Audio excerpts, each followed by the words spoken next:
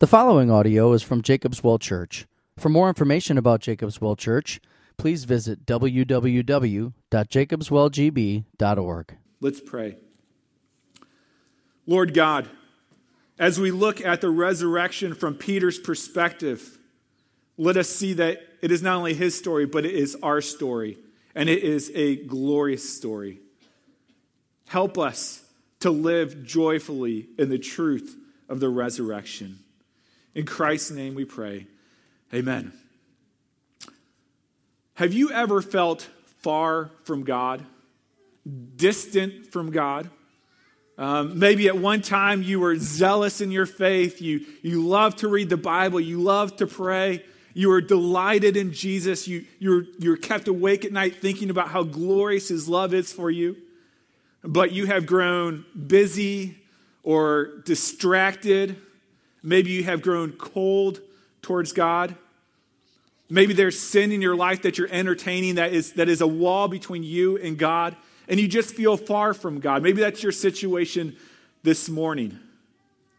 I'm sure this is much what Peter felt like as he denied Christ 3 times. He must have felt like a complete failure. He must have felt so far away from God. He must have felt absolutely hopeless until the resurrection happened. You see, what we see in the resurrection is Jesus loves people who betray Him. He loves people who deny Him. He loves people who turn their back on Him, even in His greatest hour of need. Like Peter, the resurrection for us is exceedingly good news because the resurrection of Jesus means the restoration of sinners. The resurrection of Jesus means the restoration of sinners. And that's what we're going to look at today, just very, very quickly.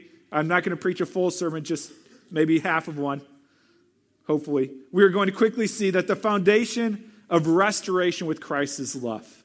The fruit of restoration with Christ is love. And the finality of restoration with Christ is love. First, the foundation of restoration with Christ is love.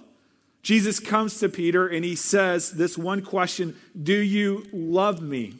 Peter points out that Jesus already knows the answer to this. Jesus knows the hearts of men. Jesus knows that Peter does indeed love him. And yet Jesus asks, do you love me? Why does Jesus ask a question that he knows the answer to? Well, it's because Jesus desires a restored relationship with Peter, to restore Peter to his position in the church. And for restoration, it takes 2 people. You cannot have restoration with a corpse. That's why the death of Jesus was such bad news for Peter, because he could not have a restoration of the relationship. You remember, Jesus looked at Peter after that 3rd denial, and grief overcame him. But when Christ raised from the dead, there was a chance for a restoration of that relationship.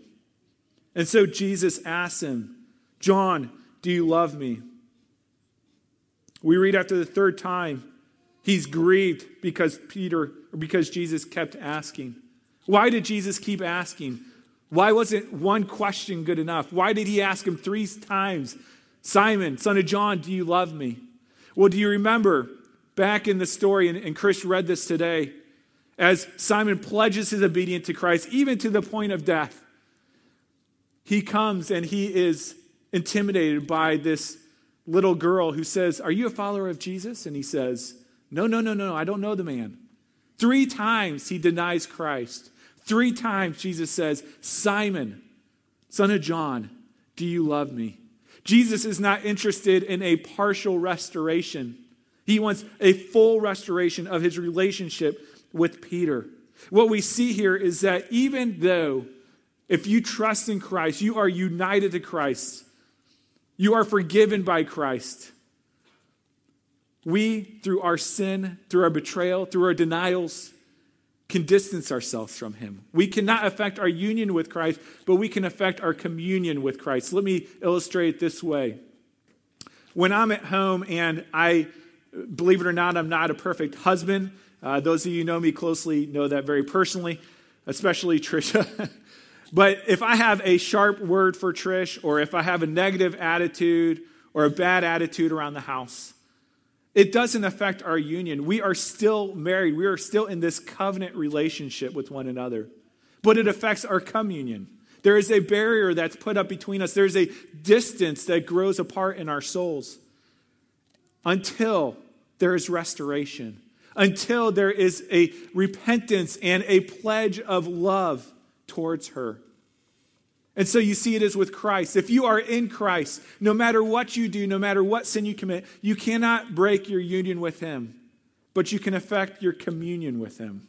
And you can slowly fade from him. And you start to feel distance. And what we see here is that if you feel far from God, it is not because Christ has run away from you, but it's because you have run away from Christ. You see here, Christ comes and he is ready and he is eager to restore your relationship with him fully and completely.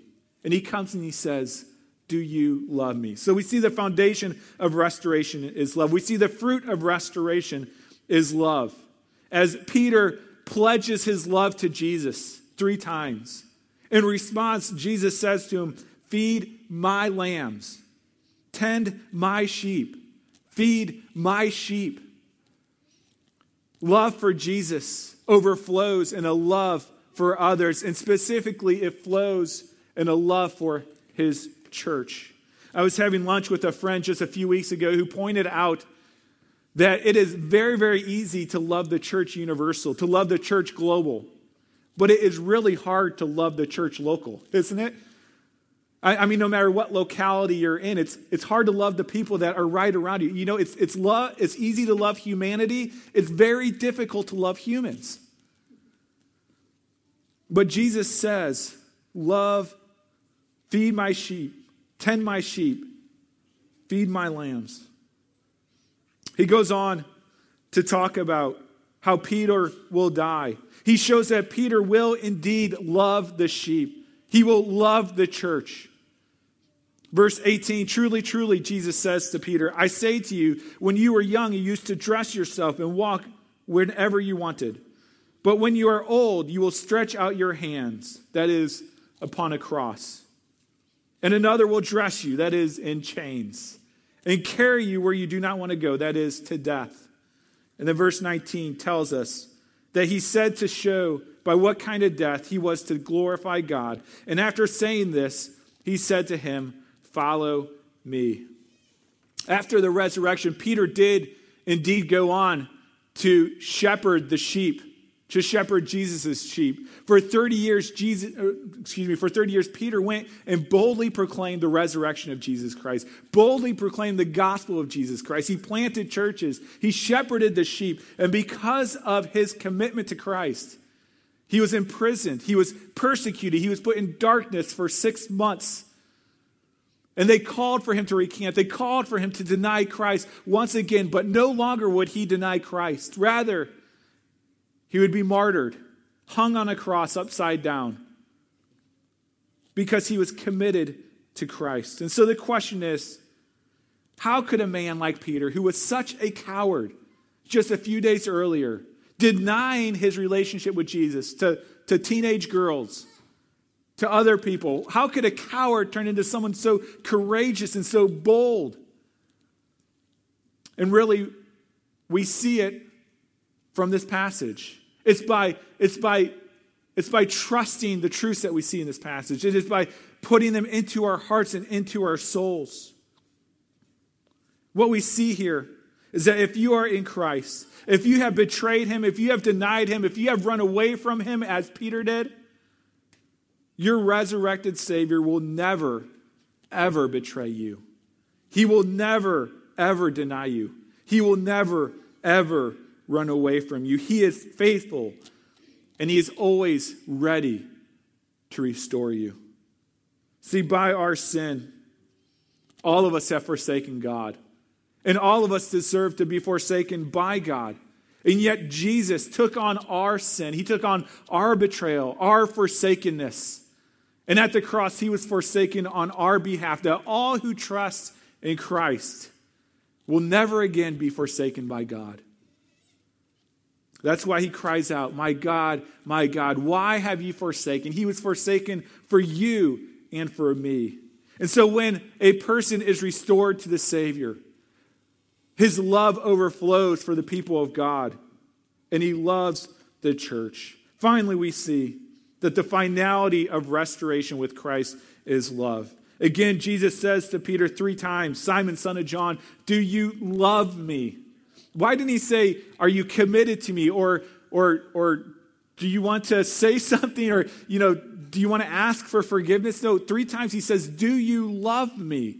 Why does Jesus focus on love? Well, the reason is because that is the language of the kingdom. This is the most important question that any of us will ever face. Love for Jesus is supreme. It is the foundation of restoration. It is the fruit of restoration, but it's also the finality of our restoration with Christ.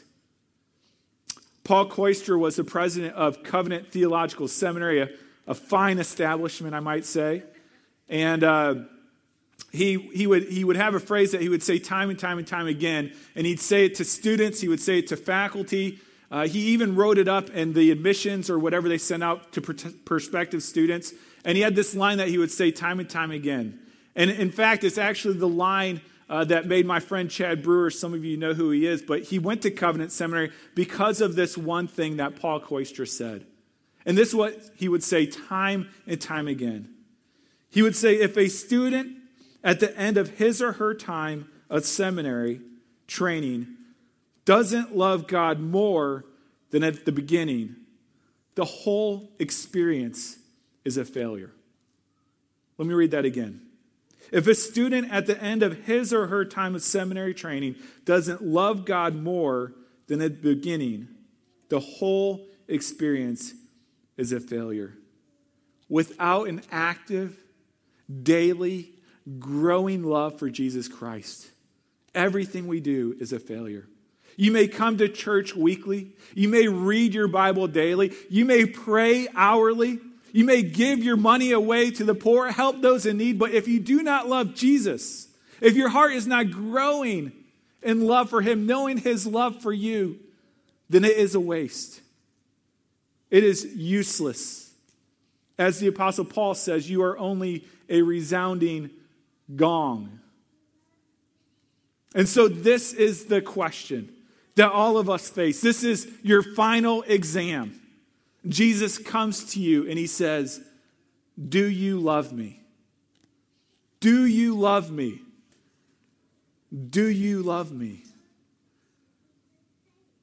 Restoration is possible because we have a resurrected Savior.